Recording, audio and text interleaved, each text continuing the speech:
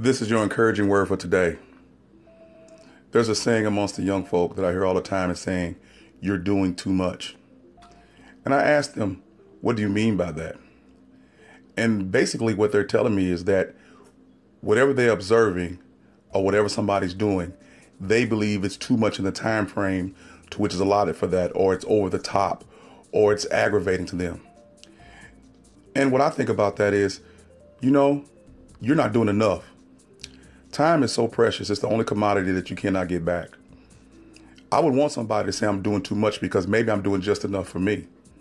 Just because you don't accept what I'm doing within the time that God has given me left to live doesn't mean that I'm not doing a great thing.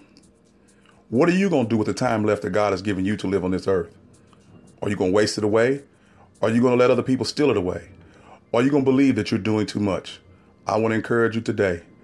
You're not doing too much. You may not be doing enough, or you may just be doing what God has called you to do. I want you to be encouraged, to be blessed, and take advantage of the time that God has given you. This is Pastor Teacher Dr. James Sutton. Again, be encouraged, to be blessed, and take advantage of the time that God has given you.